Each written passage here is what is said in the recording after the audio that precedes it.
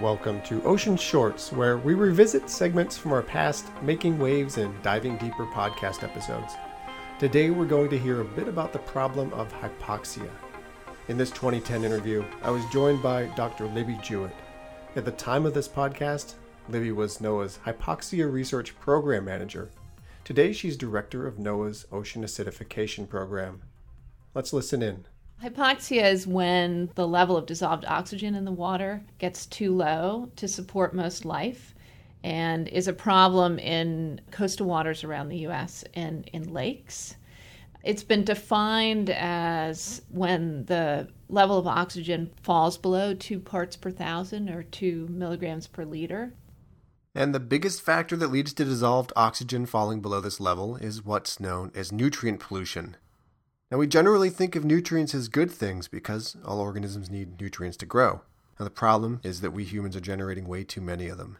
And these nutrients, mainly nitrogen and phosphorus, find their way into our waterways and end up in lakes, estuaries, and coastal waters. Libby said that in most cases, these excess nutrients are the main culprit behind the hypoxia problem. What happens is that the nutrients become food for algae in the water, and this leads to unnaturally large algal blooms. In other words, it makes the algae grow like crazy, just like fertilizer boosts the growth of the grass on your lawn. And then, as that algal bloom dies or is eaten by zooplankton, the organic matter falls down into the bottom waters. And because the bottom waters are actually separated by the surface waters, because they're, in the case of an estuary, higher salinity, denser waters, as the bacteria is decomposing that organic material in the bottom waters, it actually draws the oxygen level down.